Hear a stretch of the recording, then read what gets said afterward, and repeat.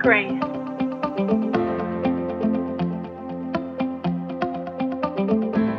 Grace. Grace. Grace. All right, so let's start off again, as we have been, with 1 John chapter 3, starting in verse 1. It says, "See what marvelous love the Father has bestowed upon us, that we should be called God's children.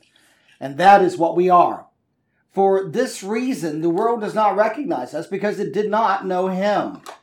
Dear friends, we are now God's children, but what we are to be in the future has not yet been revealed, not fully. We know that when Christ reappears, we shall be like Him, because we shall see Him as He is. And every man who has this hope fixed on Him purifies himself so as to be as pure as He is." Now, we realize that we need to be focused more on the return of the Lord. The apostles spoke a lot about it, encouraging the church to think about it, long for it, anticipate it, because it does two indispensable things that we've covered so far in the Christian life. It has a purifying effect on us, and the other thing is that it offers us great hope. The Bible talks about the return of the Lord is our great hope. It's one of our great hopes. And really, all of our great hopes are all culminated in the person of Christ. All of them are. So, it's the language of relationship, and so therefore, theologically, it doesn't always make a whole lot of sense.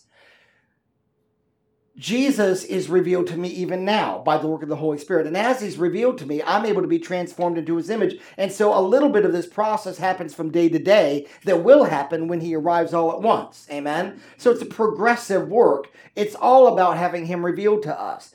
And us taking on His likeness, us taking on our nature, His nature, is the singular, the great hope of every believer, is that one day we will be completely and entirely like Him. Now, that does not mean you, of course, and you know this, but you don't lose your individuality, you don't lose your personality, you don't lose the things that make you uniquely who you are, but your character is like Him, and you become as incorruptible and undefiled and as pure as He is. Your motives become pure, finally, once for all. And so in that respect, we are able, therefore, to have perfect union with Him and interaction with Him, because there's nothing in us at that point that walks in disagreement with Him. And that's the great hope of the believer. So every time we really read about our hope, or especially our great hope, it's always in one way or another tethered to that reality, whether it is moment by moment as Jesus is being formed in me, because Christ in me is my hope of glory, right? Ultimately, even that statement alone in Scripture is talking about the final day, when the fullness of His glory is manifest in me.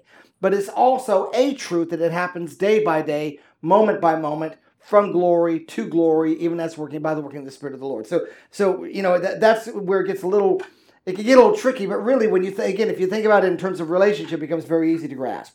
So it has a purifying effect, and it offers us great hope, something to look forward to. I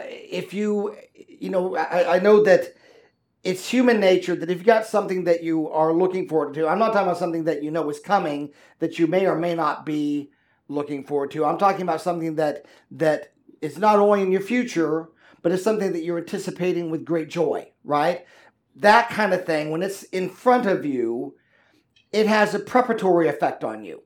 You find yourself kind of getting ready for it, right?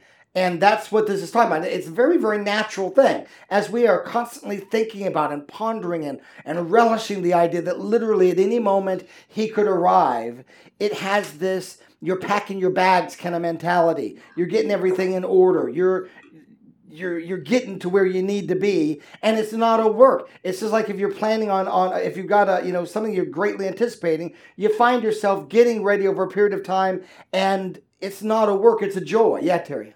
Just getting those little light bulbs. The analogy of the bridegroom and the bride in this scenario is really just so perfect when you go the full distance with it, because it is that. That's one of the biggest things a person plans for in their whole life. Their marriage, their wedding marriage together, their life together. And then also, as you were talking about that hope of us becoming so much like him and so much in union with him, it really is like someone who has saved themselves for marriage, and that is what one of the things they look greatly forward to is finally we will be one. Yeah, absolutely. Yeah. And, it just really is that perfect analogy of what we're anticipating. Absolutely. And also including with the whole thing of a marriage is that in marriage, there's a lot of prep work. There's a ton of prep work. And that could be, if it were on any other topic, if it was regarding any other thing, it could become a serious drudgery.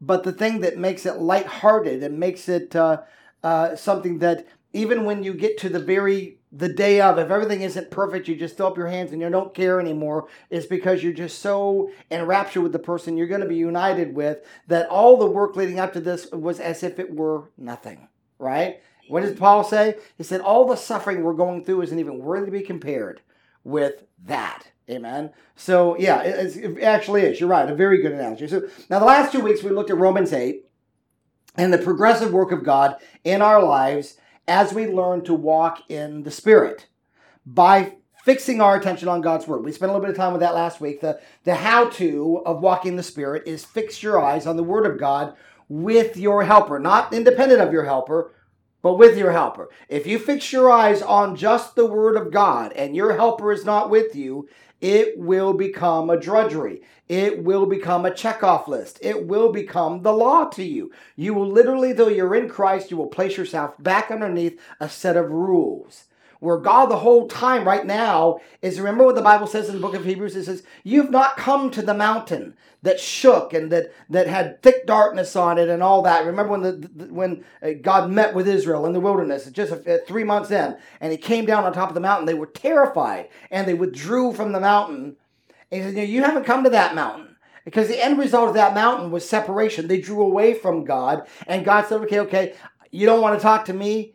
Here's a book. Learn about me.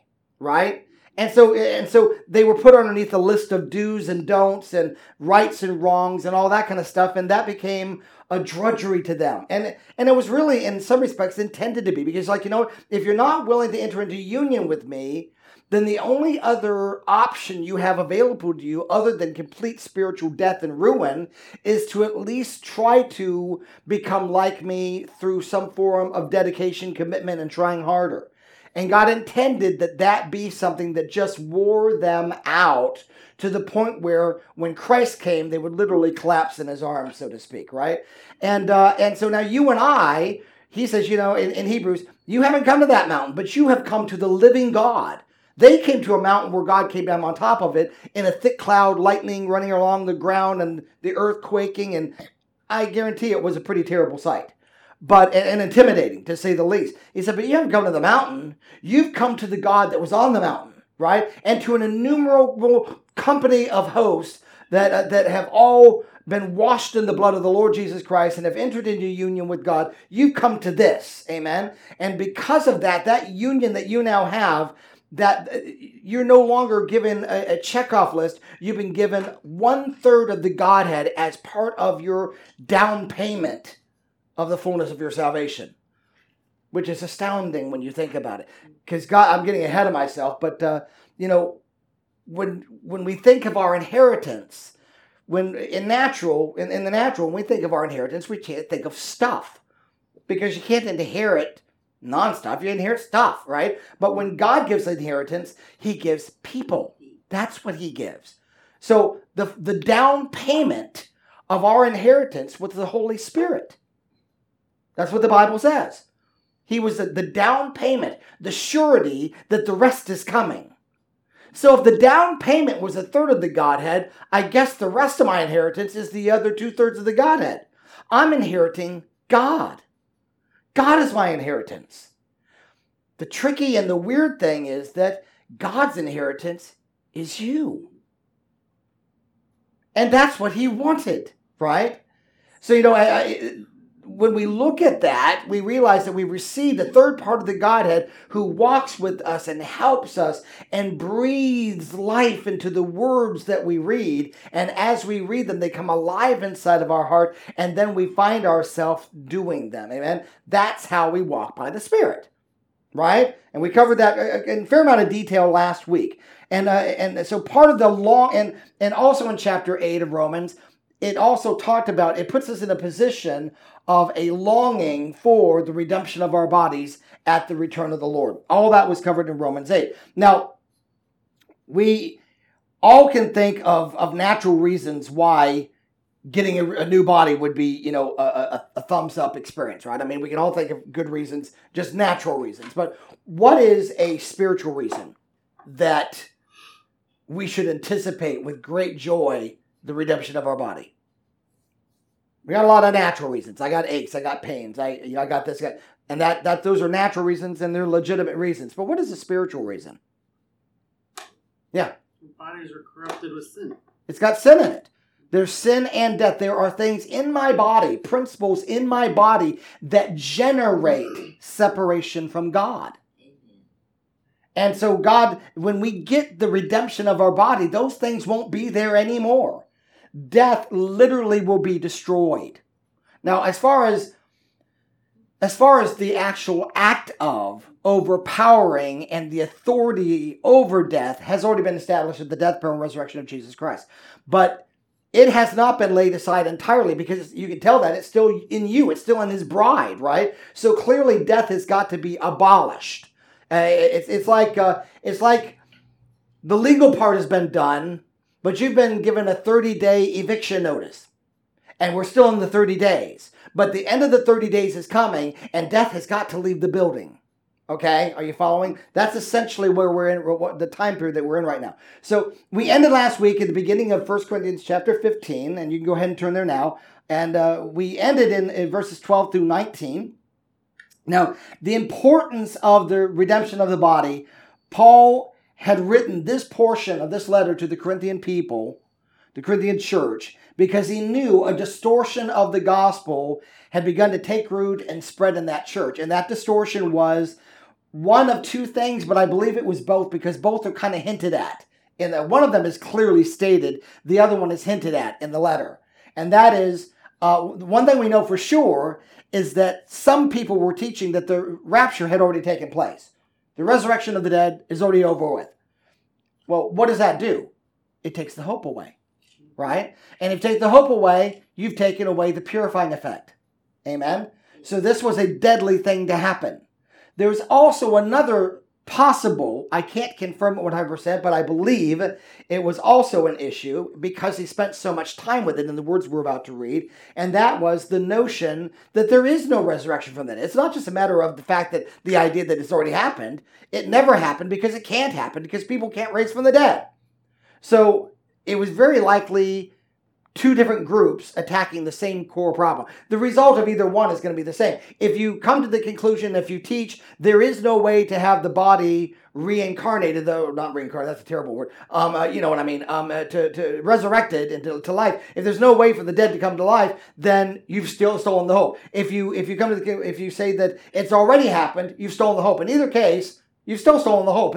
So obviously the objective of the enemy was to rob them of hope, and because And his desire to do that was not just so they wouldn't have anything looking forward to. It was because of the fact that he realized that that is the purifying effect that the body has. And so if I remove that, they'll become lackadaisical. They'll become lethargical. They'll drift back into the world. And really, I believe that has been a pattern in every church, in every heart that has ever come to know the Lord. When we don't maintain this hope, it has that effect on it. I can testify of my own life that in the last several weeks since the beginning of Genesis, before January, keeping this a hope live in my heart, being very diligent about, which I really wasn't before, has had an effect on me. I think differently. I'm more excited. I'm more anticipating. There are things that I might have let slip that I'm not letting slip so much anymore.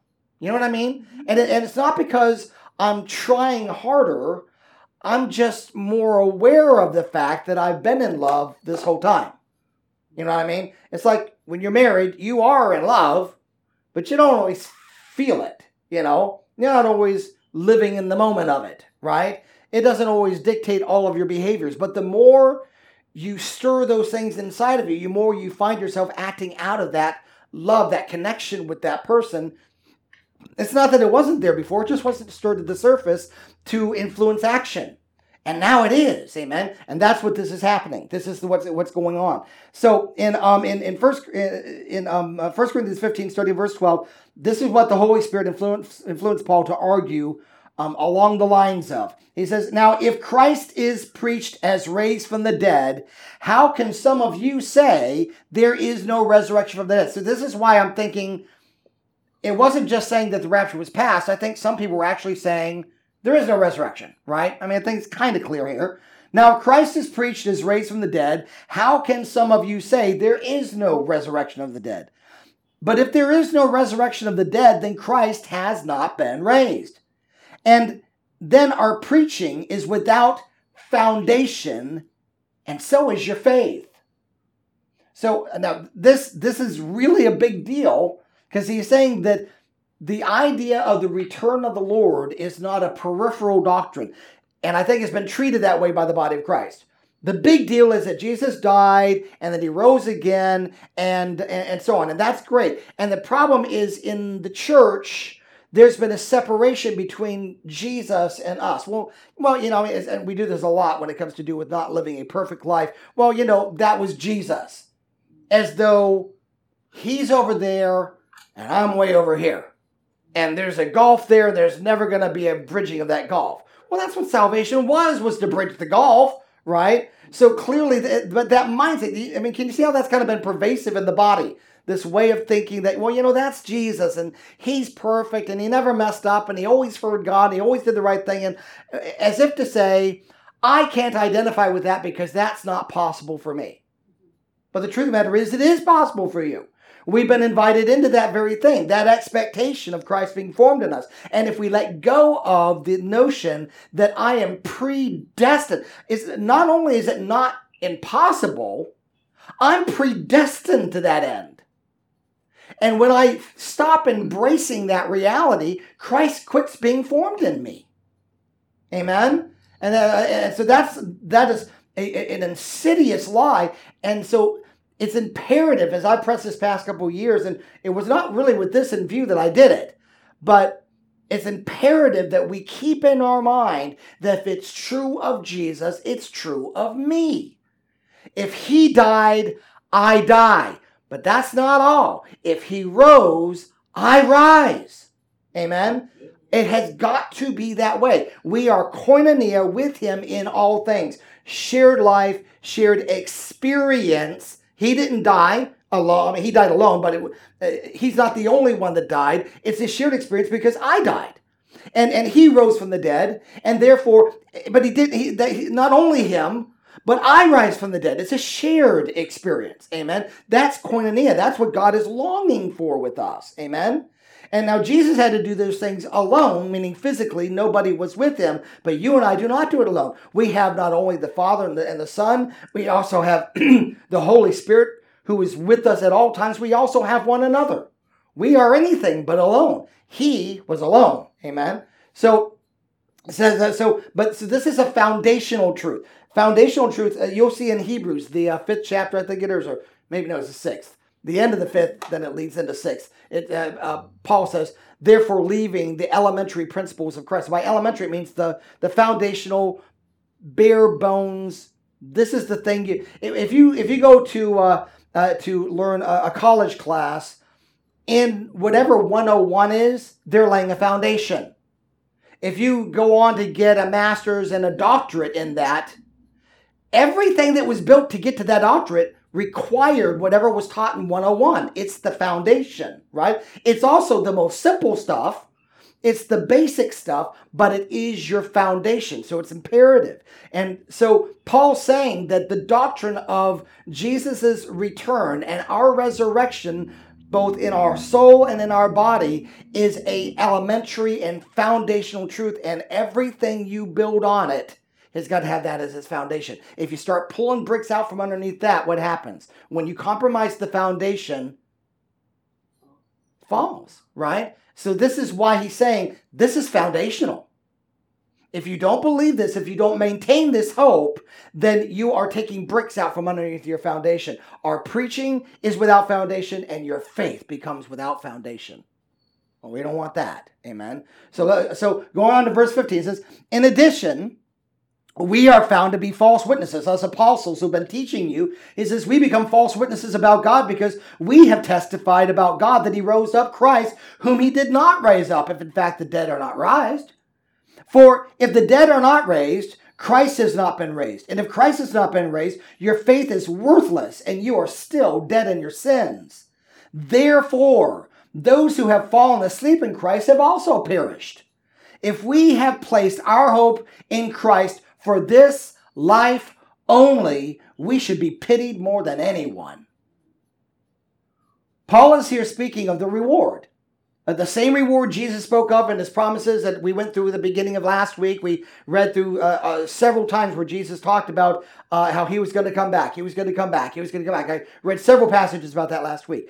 And when he came, he said, I'm bringing your reward with me. That was his words that he said literally seconds before he was caught up into the air and traveled up into heaven. He said that he was going to, actually, he's not the one that said, the angels said it. They said, while you're staring up into heaven, and he said, the same Jesus is going to return in the same way that he left, and his reward will be with him.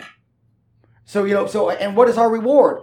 The other 2/3 of the Godhead we inherit, woohoo, and then also our soul stops fighting us. It's no longer divided. It's not half of it is caught up in the things of the world and the other half caught up in the things of God. It becomes singularly focused. It's united to fear his name. And our bodies, the death dies. It's abolished. It's kicked out. Its lease is run out on our bodies. And we come literally to life. 100% spirit, soul, and body. That's the reward. Amen. Now, so he's talking about that. And then it's also, by the way, the same reward that Hebrews talks about when he says in chapter 10, verse 35-ish through 39, he says, don't cast away your confidence, which gives great recompense of reward. But you have need of patient endurance, so that after you have done the will of God, you will receive the promise. Amen? But notice in the middle of that is you're doing something, right? You're not just believing, you're also doing something. He says that after you have done what you're supposed to do, you will receive the reward. So there's an action involved in here that we have to be involved in. We have to be doing. Not just believing, but doing. Okay? If we claim that there is no hope of a resurrection, then our faith is of no point. And as Paul stated at the beginning of this chapter, we have believed to no purpose. So why does this matter so much? Because the resurrection we are talking about is progressive. In Romans, the 6th chapter, you keep your finger here and you can flip over there if you want to. I'll read it to you one way or the other. You guys are familiar with enough with chapter 6. You may not want to turn there, and that's fine. I don't really care. But I'm just going to visit there for a moment before we go further, because it has direct implications to this. Romans 6 tells us that Jesus died once for all to sin, but forever lives unto righteousness. The death and resurrection of the body are only part of this. In fact, it is the last and final part of this. So I'm going to read it. It's in Romans chapter 6, verses 1 through 14. It says, what shall we say then? Are we going to continue in sin so that grace may abound? Because he just got done saying in chapter 5, where sin abounded, grace did much more abound. So he's saying, well, so what should we say to that? If I know that when I sin, grace gets greater, should I just keep on sinning? And he says, well, no, absolutely not. Are we to continue in sin so that grace may abound? By no means. How can we who have died to sin still live in it? Do you not know that all of us who have been baptized into Christ Jesus were baptized into his death? This is another way in which the rapture and the resurrection is taught. Every time you hear about baptism throughout the entire New Testament, it is a testimony of us dying with Christ and doing what? Raising with him. How and when do I raise with him? Well, I raise with him spiritually on the day that I make the declaration, but I raise with him in the completed form of my redemption on the day he returns. So even baptism is a preaching of the return of Jesus. I don't know if anybody else picked up on that, but I really have never really thought about that much. I've thought about my own rising to new life, which was very rooted in this life. But it's also symbolic of the fact that this is the beginning of a process that's culminated at the end when my body is raised up, right? That's what baptism is also symbolic of. So now we are buried with him, therefore, by baptism into death, in order that just as Christ, like manner, shared experience, right? And just as Christ was raised from the dead by the glory of the Father, we too might walk in newness of life. For if we have been united together with him in a death like his, we shall certainly be united with him in a resurrection like his. We know that our old self was crucified with him in order that the body of sin might be brought to nothing or rendered inoperative. In other words, it can't be Lord over you anymore, right? He says, we know that our old self was crucified with him in order that this body of sin might be rendered inoperative, brought to nothing, so that we should no longer be enslaved to sin. Now, enslaved means you don't have a choice. Now that you're born again, you realize you have a choice, don't you? You can make the choice to do what's right. You can make the choice to do this wrong. And we make good and bad choices every day of our life. And they both have implications, don't they? So, but you are no longer a slave of it. Verse 7, for the one who has died has been set free from sin. The shackle's gone. Now, if we've died with Christ, we believe that we will also live with him. We know, and live with him. Don't be over hyperly physically minded. We're not talking about living with him like you live with a person, okay? It means that in the same way that Christ was made alive in union with the Father, in like manner we will be made alive with Jesus in union with the Father. We will live with him. Live in union with God, with Jesus, okay? Now, if we have died with Christ, we believe that we will also live with him. We know that Christ, being raised from the dead, will never die again. Death no longer has dominion over him. That day's coming for you and I. When we finally do, either today or next Sunday or whatever, get to the end of 1 Corinthians 15, it talks about how death is the last enemy that will be abolished, that will be kicked out of the house. All right? When that day happens, death no longer has any hold on anybody in the body of Christ ever again. Ever again. Right? So, but it happened first with our Lord. That's how I know it's going to happen to me. Verse 10. For the death that he died to sin one time for all. But the life that he lives perpetually unto God. So you also must consider yourselves dead to sin and alive to God in Christ Jesus. Verse 12. Let not sin therefore reign in your mortal body to make you obey its passions. Do not present the members of your body to sin as instruments of unrighteousness, but instead present the members of your body to God as those who have been brought up from death to life, and the members of your body to God as instruments for righteousness, because sin will no longer have dominion over you, because you are no longer under the law, under a checklist, but you are under influence, right? You are under the influence of the Holy Spirit who's been given to you as a down payment of what's coming. Amen? Now Paul goes on in chapter 7, we're not going to read it, but Paul goes on in chapter 7 to address the conflicted nature we deal with as Christians. We have a spirit that's alive to God and a body that still has sin and death in it, and that tug of war we experience. And that's when we went to chapter 8, and we spent a lot of time with that in a couple of weeks ago. But make no mistake, if you do not participate in the death, you do not participate in the resurrection, period. Not only of the resurrection of the body, you won't even get there. If you don't participate in the death, you don't participate in the resurrection of the soul, which is the redemption, the soul salvation, where I become progressively more like Christ in the way I think and the way the decisions I make and the way that I my whole character, right? It'll eventually culminate into my body. Now, picking back up in verse 20 in chapter 15 of 1 Corinthians, where we left off. But now Christ has been raised. Let's just end that discussion, Paul said, right? But now Christ has been raised from the dead. The first fruits of those who have fallen asleep. Again, this is another testimony. What was... You guys are in a great position to know what first fruits is because we've been through it in our Wednesday night through the Bible, right? What was first fruits?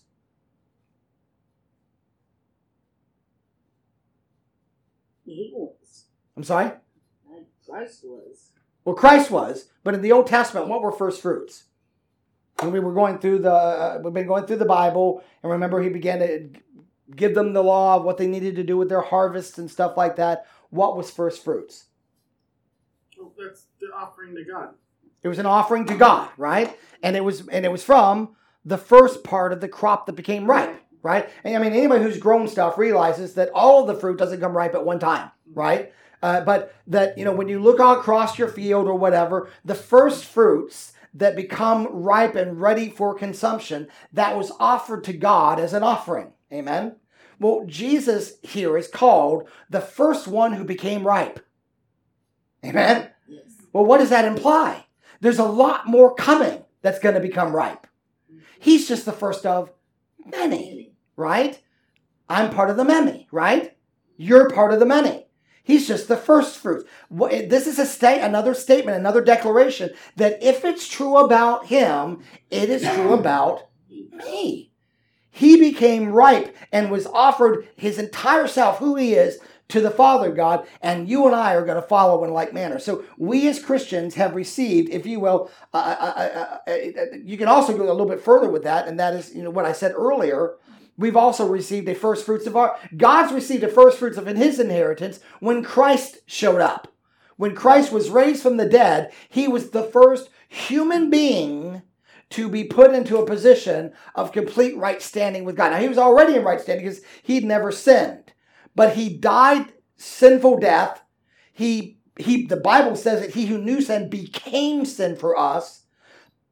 Excuse me, so that we might become the righteousness of God in Christ Jesus. So he became death and was risen from death. So he was the first fruits unto God. Jesus is the first of God's inheritance. You and I are going to be the rest of it. Well, in like manner, God's like, you know what? Okay, I've gotten part of my inheritance. Let me give some of yours to you. And he gave us the Holy Spirit. Jesus said, if I do not get up into heaven and present myself to Papa, I cannot send your first part. If he doesn't get his first part, you don't get your first part because everything's it's shared. But if Papa gets his first part, which is me, then you get your first part, which is the Holy Spirit. I will make sure I will send him to you. Amen? Do you remember that? So, God is inheriting us. In Psalm, I was thinking about this last night as I was writing some of these things down. In Psalm chapter 2, you can just make a note of it. You can turn there if you want to. But I remembered that the Bible talked about how God had told Jesus to ask him for the world as his inheritance. And I knew that existed so in the Bible, but I wasn't sure. I thought it was in the New Testament. I was wrong. It was in Psalm. I'll read it to you here. Psalm chapter 2, starting in verse 1, says, "Why do the nations rebel, and the people plot in vain? The kings of the earth take their stand, and rulers conspire together against the Lord and his anointed one." Who's the anointed one? Who? Who was who? Jesus, absolutely. The anointed one was Jesus. That's what the word Messiah or the word Christ means, anointed, right? He was the anointed one. The kings of the earth take their stance against the Lord and against his anointed one, against Jesus.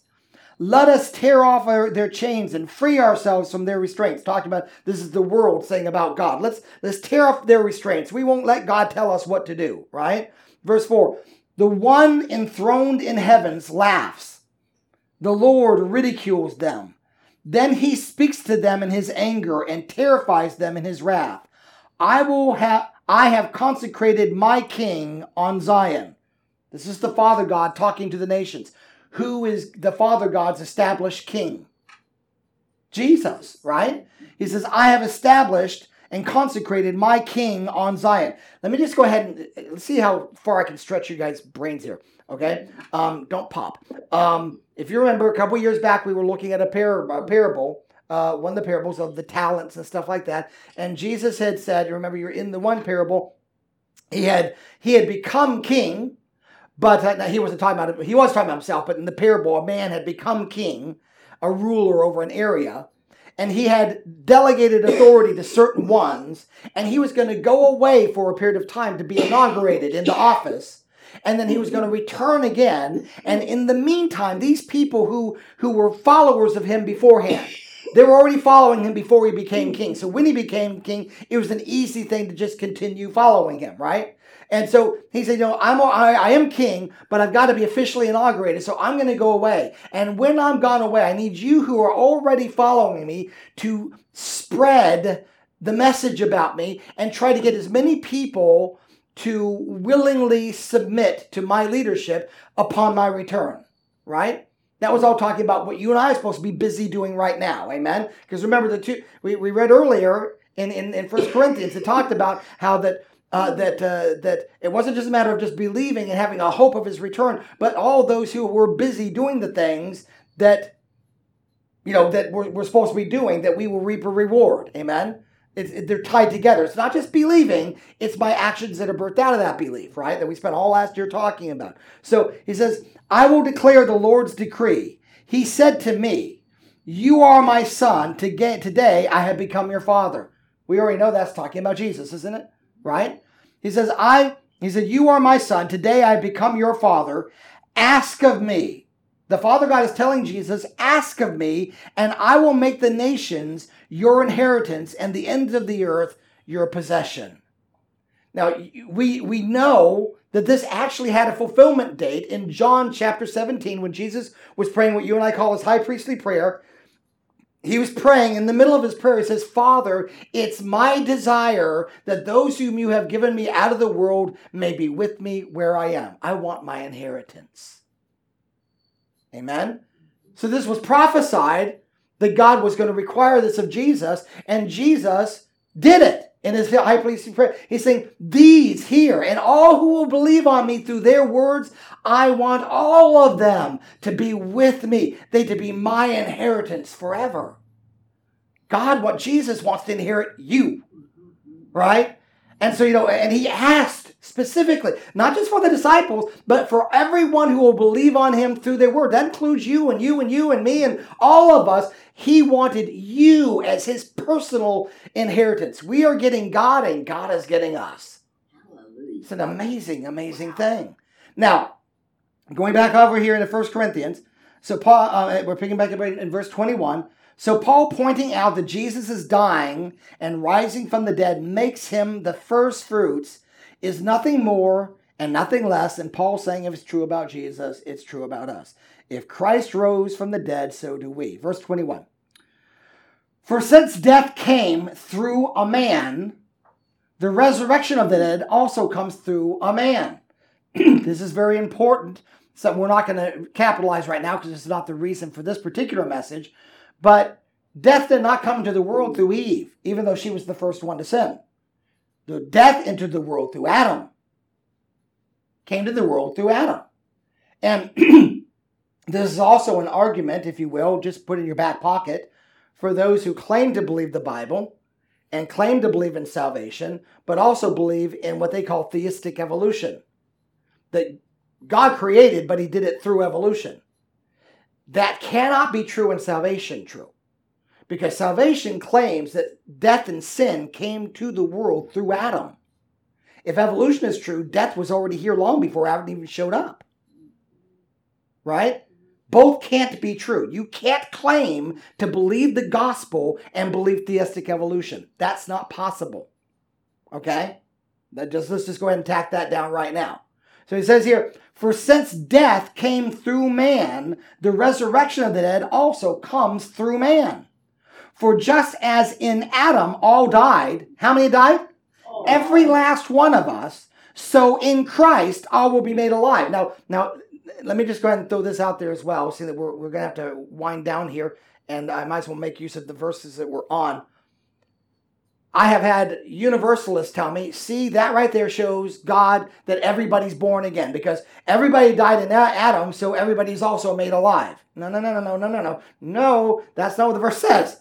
The verse says that everybody died in Adam. Okay? True.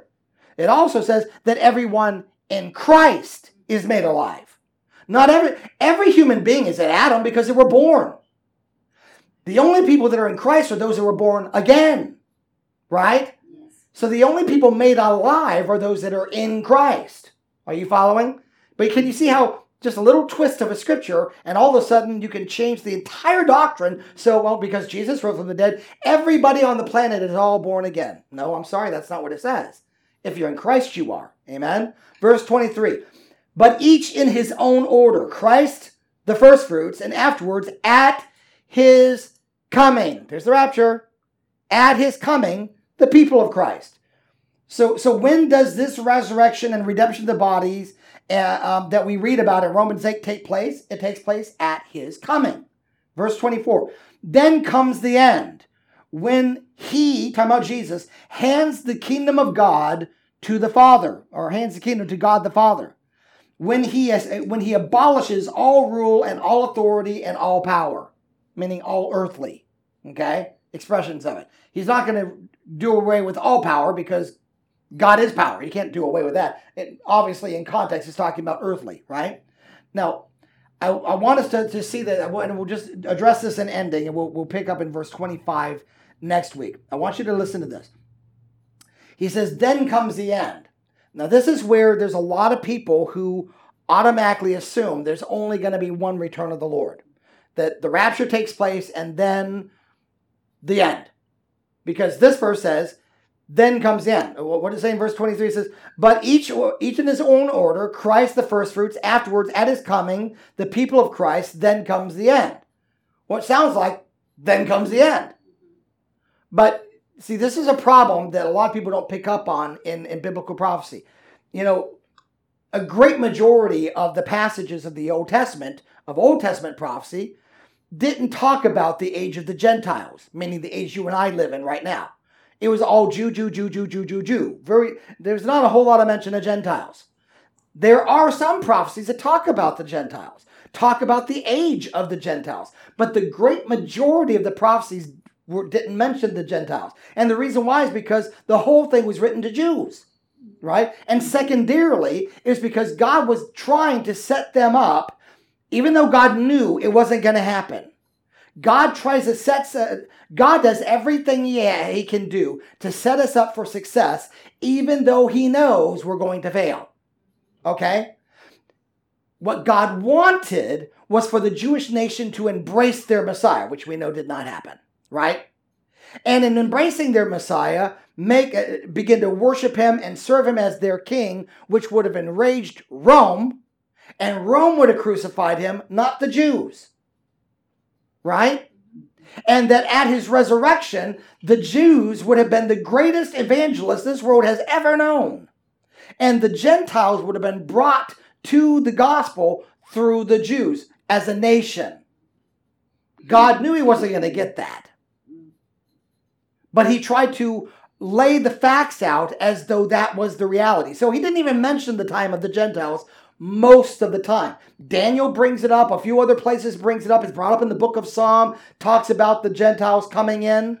But most of the prophecies just kind of skip that. It's like a little speed bump. It just kind of skips over and just says, that the Messiah comes and then he begins his rule and reign over Israel and doesn't mention this. Well, that doesn't mean it's not going to happen. It is mentioned in some passages. You see what I'm saying? So just because in one verse it doesn't mention it, doesn't mean it's not mentioned throughout the rest of the body of the New Testament. So this verse alone is not a great example to use to say that then comes the end means then comes exactly chronological order. That's the very next thing that happens. It just means that after this comes the end. Well, you could have 2 or 3 things happen before that, and the end is still this. Are you following? So, so the end is still going to be verse 24. When he comes, then comes the end when he hands the kingdom over to God. And he puts an end to all rule and all authority, right? Well, you and I already know that that's not going to happen immediately after the rapture. Don't we do know that there's going to be an Antichrist, and he's going to rule over at least a portion of this planet. If at the rapture, then can the end instantly, without the time of the Gentiles, without the time of the Antichrist and the time of the beast and all that, which is all prophesied in Daniel. Daniel talks about this gap of time. And so, it's not that Paul's unaware of it, he just doesn't bring it up here because it really wasn't the point he was getting at. You see what I'm saying? So I just want to make that point that, you have to be very careful in Scripture. When you read something, make sure you take the whole counsel of God's Word, not just a portion of it. Amen? Does that make sense to you? Because this passage was just getting to a point. It's still true regardless of how you read it. At his coming, it says that in verse 23, but each in their turn, Christ the first fruits, after that at his coming, the people of God, then comes the end. Well, yeah, it does. It doesn't mean that the next thing that happened is going to be the final end. It just means it's after this that the end will come. Meaning, in other words, the end will not have arrived until this has taken place. And you see, Jesus said this many times in his ministry. He said, I don't want you to be concerned about this and the other thing because the end is not yet. Right? He said it that way. Paul said, then comes the end. Maybe it might have been better for him to say, the end is not yet. Who cares? But the bottom line is the end result is the same. The idea is that these kind of things are going to predate the end. He was not trying to say in chronological order the very next step is the end.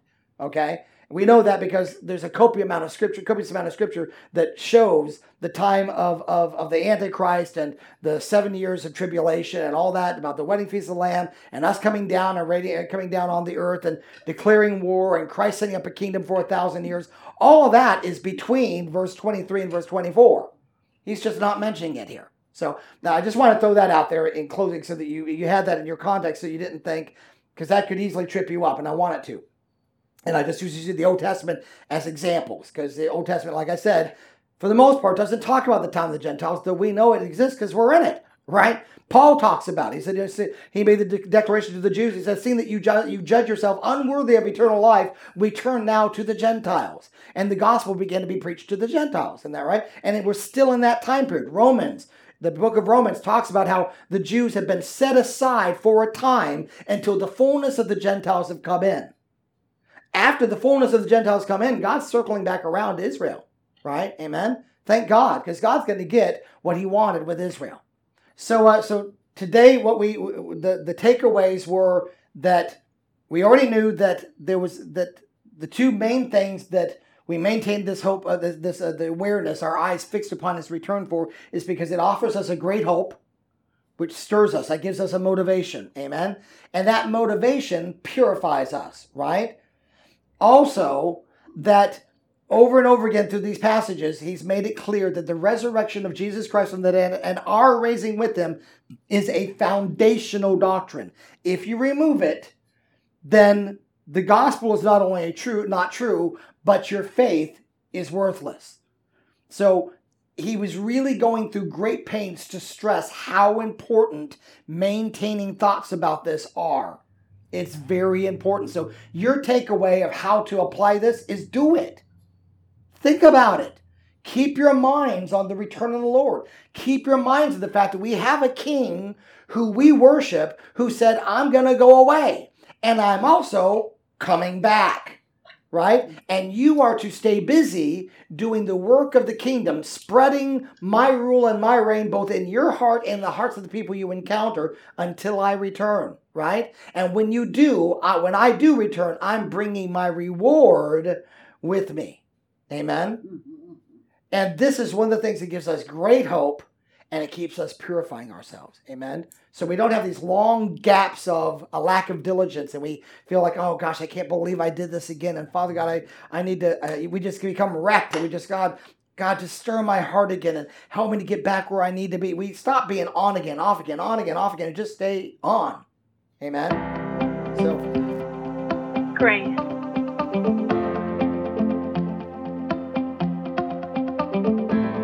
Grace. Grace. Grace.